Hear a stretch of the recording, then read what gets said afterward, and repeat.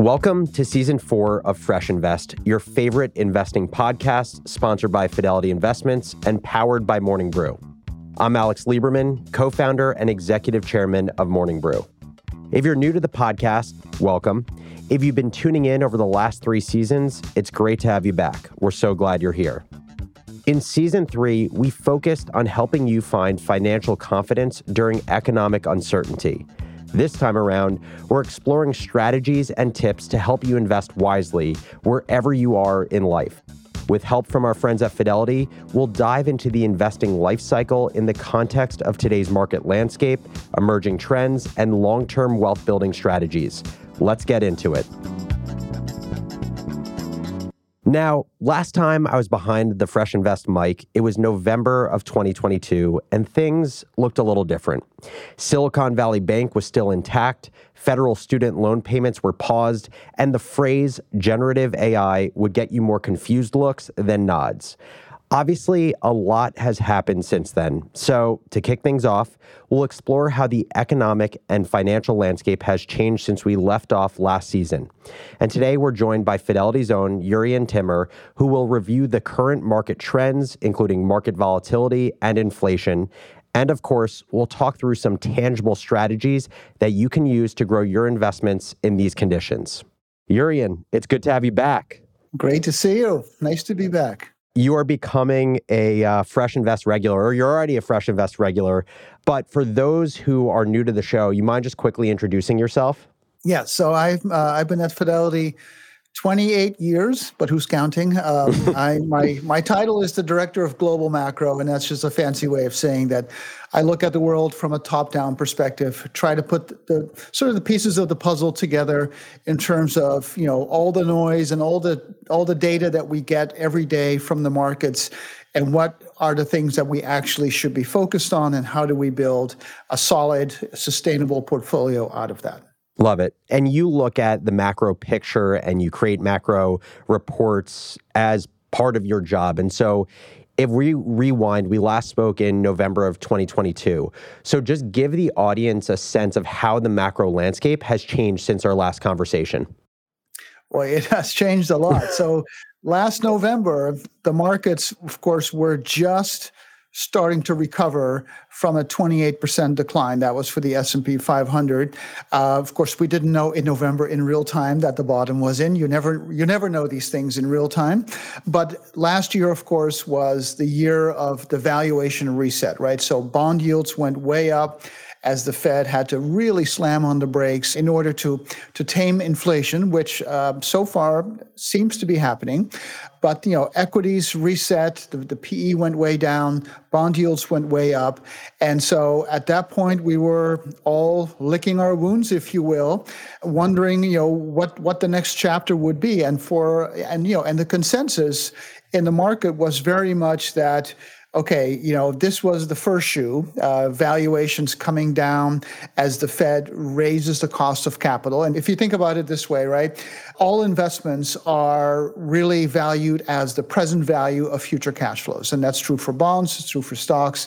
And what the Fed was doing last year was raising the cost of capital, and that requires a reset for all assets, and that's exactly what happened. So last November, the thinking was, okay, fine, maybe this phase is over, but what's the next phase? Are earnings going to be the next shoe to drop? And will 2023 be the year that we get that recession that the yield curve has been sort of screaming at us about? And of course, here we are. It's August of 2023. There is no recession. There is not even a soft landing, barely, and the markets were caught off guard. The consensus was wrong, so far at least. That doesn't mean a recession isn't coming down the road, but the market started to kind of declare victory a little bit, that the Fed at least is getting closer to being done. I mean, the Fed is still raising rates, so the Fed isn't done yet. But for the stock market, I think there has been a pivot away from the interest rate narrative towards the soft landing earnings recovery narrative. And that's what the market is betting on. And, 2024 will tell us whether that was the correct bet or not.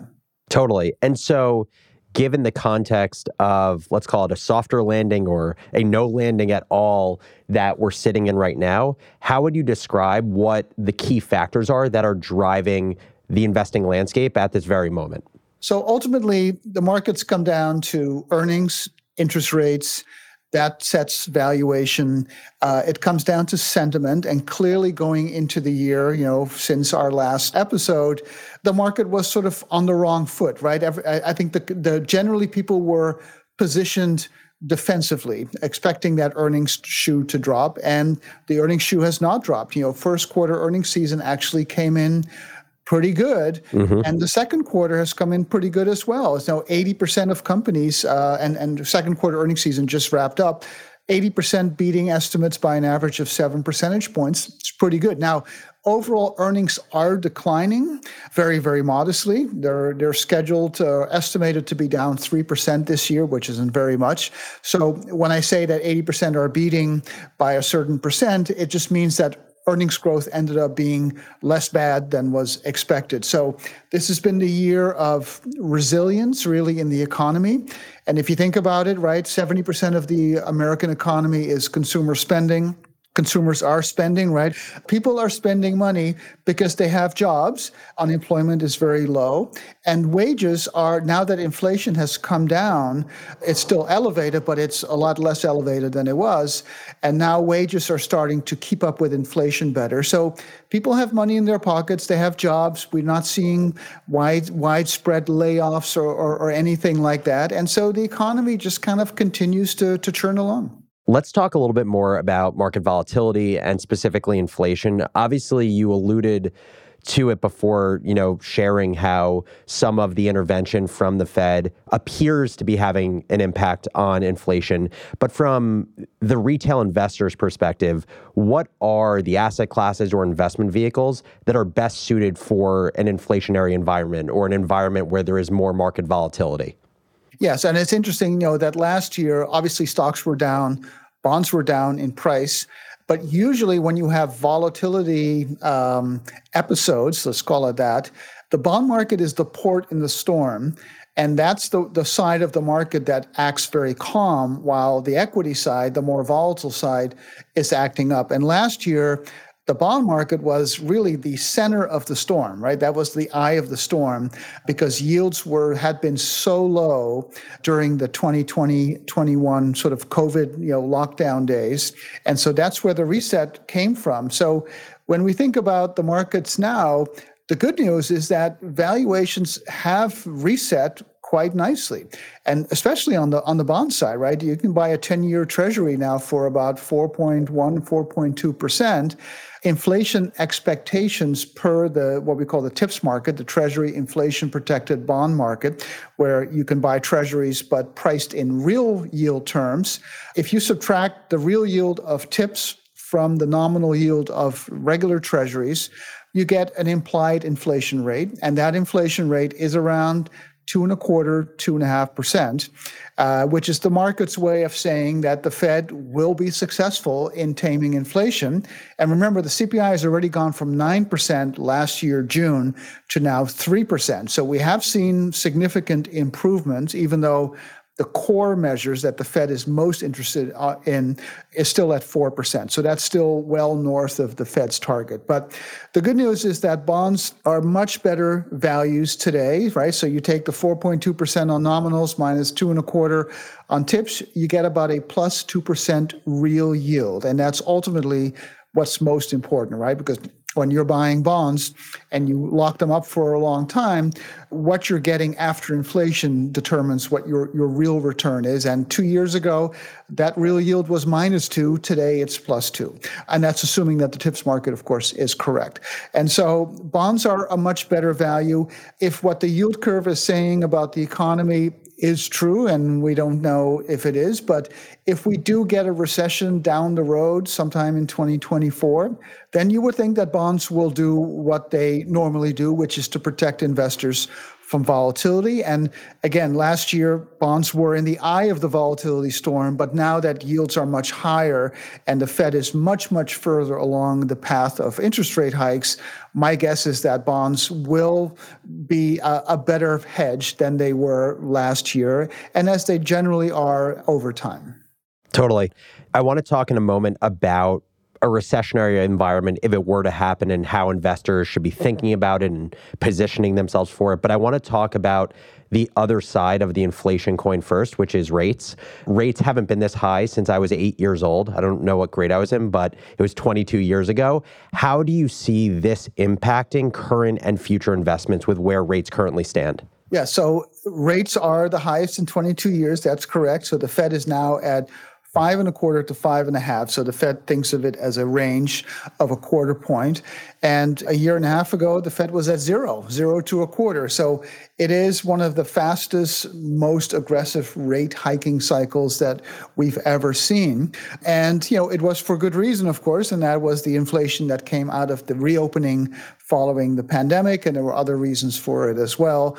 And the way we think about it is, again, in real terms, right? So if the Fed is at 5.25 to 5.5, and the expectations are that the Fed is either done raising rates or getting very close to being done, and you take that tips break even, and again, the tips market doesn't have to be correct necessarily, but that's the collective wisdom, if you will, of the financial markets. And that wisdom or that collective opinion is saying that inflation will be around 2.5% for the coming 5 years or so. So you subtract 2.5 from 5.25 to 5.5, you get real rates of +3. That is about where the Fed generally goes in terms of a hiking cycle, right? So the full cycle tends to be 5-6 percentage points from 2 to 3 below what we would consider a neutral rate, which is generally thought of as about 3.5% or so, to about 2 to 3 percentage points above. So we've had what appears to be the full pendulum swing from way below to way above. And that, I think, is how the markets are concluding that we're getting closer to the end. And the good news about that is if real rates have been stretched as far as possible to the upside, then any future surprises may be more likely to come from real rates falling. And real rates going from positive to less positive or from positive to negative generally is considered a favorable development for the stock market, for the bond market, for crypto, like you name it. Generally, the markets will feed on that in a positive way. So the glass half full here is that, yes, the Fed is very restrictive. That's very painful for a lot of asset classes, as we've seen in the bond and the stock markets and other markets as well. But if we're getting to that sort of that 8th or 9th inning, then maybe the next game will be more favorable. Now, I want you to put yourself in the shoes of a retail investor right now who is worried about what the impact is of inflation on their portfolio. I think a lot of people will watch the news, they'll see at least where inflation was, and they'll hear what this does is it takes away purchasing power from the money that they have in the bank, and they get concerned of, are they going to be able to live in the same way? What are strategies that they should be employing given where inflation is? How would you be thinking about this if you were a retail investor that you were providing guidance to? Yeah, so one thing to remember is that stocks, equities, historically have been a good hedge against inflation, right? Stock prices follow earnings. Earnings are measured in nominal terms, right? Because if a company sells more stuff, it's measured in price and volume.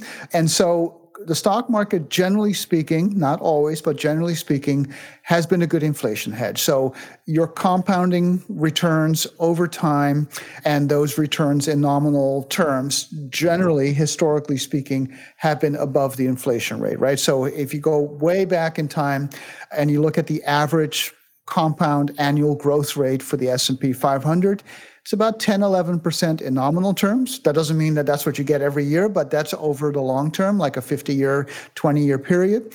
And in real terms, it's about 6.5%. So that's over and above the inflation rate. And again, a lot of it comes down to whether the market is correct in expecting inflation to be under control going forward at about 2.5%. And remember, as I mentioned before, the CPI has already gone from 9 back down to 3. So 3 is pretty close to what the TIPS market has been saying. I think the lifting will be a little heavier going forward because what we call the base effects, that rate of change calculation where you add in the current month and you drop out the data from 12 months ago, the base effects are basically behind us because the inflation peaked about 13 months ago. So getting from 3 to 2 will be harder than getting from 9 to 3, if you will. But still, the way a retail investor, I think, might look at this is you look at real rates, you look at historical probabilities, you look at the reset that has already taken place in the bond market from -2 real to +2. You look at the valuation reset that happened. And of course, valuations have expanded over the past, 9 months or so since we last talked, because last November, the PE was at 15. Today, it's at 20. So it is a lot higher as the market anticipates this recovery, right? Remember, the market always anticipates, not always correctly, but it does always anticipate. But over the long term, if inflation is a big concern, then you want to look at those assets that hold their value the best. And that may be stocks over bonds, but even in the bond market, you have different sectors, right? You have nominal treasuries, you have TIPS, the inflation-protected bonds, you have corporate bonds, you have floating rate bonds. So there's a pretty broad menu of items that you can choose from, even within a otherwise fairly narrow asset class. Absolutely. So we've spoken about inflation and how inflation has changed over the last 9 months. We've talked about the Fed's policies around rates and how rates have moved over this period of time. We've talked about earnings and kind of like the modest change in earnings we've seen from companies relative to what the market anticipated. What are other current market trends that investors should be paying attention to right now? Well, as I mentioned, earnings, interest rates, valuation, sentiment for the stock market, I think, are the 4 sort of pillars, if you will. And I would say the most noteworthy thing to mention that's happened between when we last talked in November to now is that the market has priced in a very specific scenario. It has priced in a soft landing, and we don't know if that soft landing is going to materialize. It has so far, right? I think this year, certainly the economy has been firmer than most people expected. And you see this if you look at economists' growth projections for GDP. At the beginning of the year, the economists were expecting basically no growth for the year. Now they're expecting close to 2% real growth. So clearly those expectations have been reset. And the market has, probably correctly basically pivoted to that scenario, but the market has priced it in, right? So the market always discounts the future. And so the PE ratio for the S&P has gone from 15 to 20. That's a pretty big move. That's an almost 30% move in the market. And so now this soft landing has to continue to materialize, or the markets might be sort of on the wrong foot. So I think that really becomes the main issue, I think, for the next 6 to 12 months is, will the scenario that the market has already priced in now come to fruition? And if it does, the market can continue to rally, right? Because what we see typically in a market cycle is you have a cyclical bottom, and it looks like last October may have been exactly that. And then you have a recovery, an early cycle recovery based on eventually an earnings recovery, but the market discounts that. So usually the price will start to rally 2 to 3 quarters before earnings. And so far we're on that timeline, right? The consensus expectations are for earnings to bottom basically in the third quarter. And what you see is that during those 2 to 3 quarters where the price is going up, but earnings haven't recovered, to the kind of the casual observer in the market, the price action doesn't make any sense, right? Because the price is divorced from what you see around you. And so what needs to happen now is for those earnings to come in, and it looks like they are. Like I said, Q1 and Q2 earnings season were better than was expected. And if that earnings pivot comes and that earnings recovery happens, then the market can continue to advance on the basis of rising earnings. But the phase where it rises purely on the PE going up, that I think is now ending. And I think, in the last few weeks, we've seen some indigestion in the markets. And I think that's kind of a typical place where that happens because we've had that PE rally and now we need to transition to the earnings rally and those earnings need to come through. Yep, makes total sense. You've alluded a number of times to a soft landing, but you did mention just the notion of a recession earlier. And while, anything can happen, it seems like the odds of a recession are lower, or a full-blown recession, and something closer to a soft landing is much more likely. But I told you I wanted to revisit the concept of a recession for investors. So the million-dollar question is, as a retail investor, how should I be thinking about investing into a recession should one happen? That's a great question, and it's one that I've fielded many, many times in recent months. And people ask, give me a recession portfolio. How do we invest recession-proof? And the problem is that recessions are, we know the yield curve is very inverted and it has been inverted for a long time. So short-term rates are well above long-term rates and they've been that way for almost a year. And we know historically that yield curve signal has been very accurate in terms of forecasting a recession. So by that measure, we should get a recession maybe in 2024. The problem is that the lead times between the inversion of the curve and the eventual recession is all over the place. It can be as little as 6 months. It can be as long as 2 years. It doesn't really tell you how severe the recession will be, how long it lasts. And so my answer is always, in order to trade the recession playbook, you have to market time. And I can tell you, I've been in the business almost 4 decades, and I can't do it. And I have all the resources, at my disposal to try to do it. And it's just a really tough game because you need to know 4 things in order to trade around a recession. You need to know when it starts. You need to know how long it lasts, how bad it's going to be. And even if you know all of those things, you need to know what's already priced in, right? Because the market always discounts. And so right now, the market is not pricing in a recession. It's pricing in a soft landing. So at least you can have that as an angle.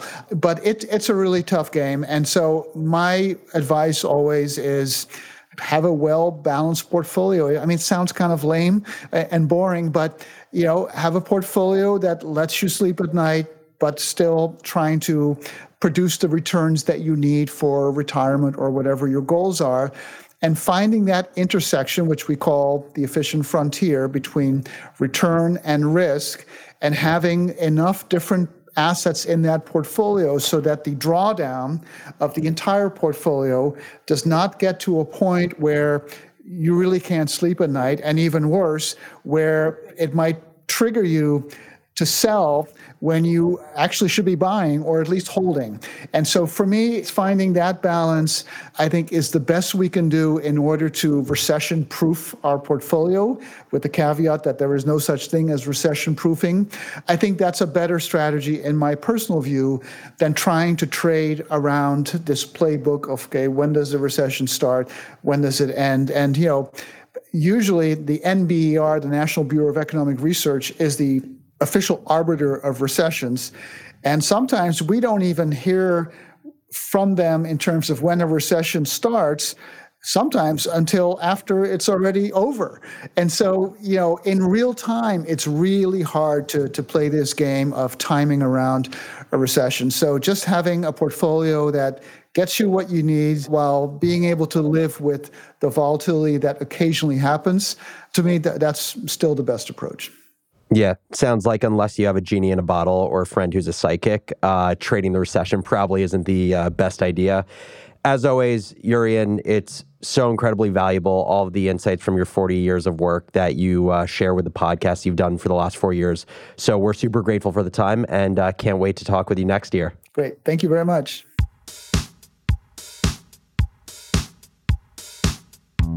Thanks for joining me today to kick off Season 4. I hope this conversation helped you understand a little bit more about today's economic conditions and how to navigate them as an investor. I said it last season, and I'll say it again, it is an interesting time to be an investor. And like any challenge that pushes us outside of our comfort zone, I think we can use these market conditions to become better, wiser investors. Throughout the season, we'll continue to explore strategies that can help you diversify your portfolio, cushion stock market volatility, and offset the effects of inflation. Thanks again for listening, and make sure to join us next week when we'll be joined by a very special guest, the rich girl herself, Money with Katie. Katie will join us to talk about a very important topic, women's financial wellness.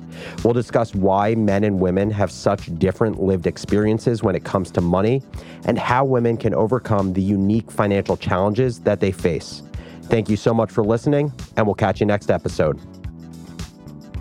This podcast was created on behalf of Fidelity Investments by the Morning Brew Creative Studio and does not reflect the opinions or point of view of the Morning Brew editorial team. Fidelity and Morning Brew are independent entities. Information presented herein is for discussion and illustrative purposes only and is not a recommendation or an offer or solicitation to buy or sell any securities. The views and opinions expressed by the speaker are his or her own as of the date of the recording and do not necessarily represent the views of Fidelity Investments or its affiliates. Any such views are subject to change at any time based on market or other conditions. Fidelity disclaims any responsibility to update such views. These views should not be relied on as investment advice, and because investment decisions are based on numerous factors, may not be relied on as an indication of trading intent on behalf of any Fidelity product. Neither Fidelity nor the Fidelity speaker can be held responsible for any direct or incidental loss incurred by applying any of the information offered.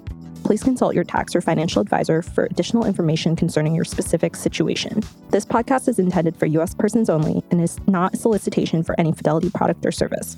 This podcast is provided for your personal, non-commercial use and may contain copyrighted works of FMR, LLC, which are protected by law.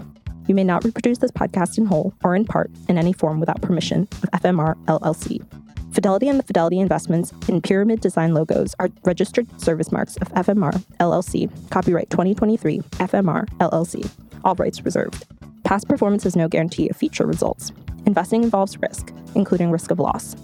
As of August 15, 2023, Standard & Poor's 500, S&P 500, an unmanaged market-weighted index of 500 of the nation's largest stocks from a broad variety of industries. The S&P 500 represents about 80% of the total market value of all stocks on the New York Stock Exchange. Market-weighted means that component stocks are weighted according to the total value of their outstanding shares. Lower yields. Treasury securities typically pay less interest than other securities in exchange for lower default or credit risk. Interest rate risk. Treasuries are susceptible to fluctuations in interest rates, with the degree of volatility increasing with the amount of time until maturity. As rates rise, prices will typically decline. Call risk. Some Treasury securities carry call provisions that allow the bonds to be retired prior to stated maturity. This typically occurs when rates fall. Inflation risk. With relatively low yields, income produced by Treasuries may be lower than the rate of inflation. This does not apply to TIPS, which are inflation protected. Credit or default risk. Investors need to be aware that all bonds have the risk of default. Investors should monitor current events, as well as the ratio of national debt to gross domestic product. Treasury yields, credit ratings, and the weaknesses of the dollar are signs that default risk may be rising. Diversification and asset allocation do not ensure a profit or guarantee against loss. Fidelity Brokerage Services, LLC, member NYSE, SIPC, 900 Salem Street, Smithfield, Rhode Island, 02917. 1103987.1.0. Thanks for tuning into Fresh Invest, sponsored by Fidelity Investments and powered by Morning Brew. Check out fidelity.com/freshinvest to open a Fidelity account and learn more about the topics we covered in this week's episode. See you on the next one.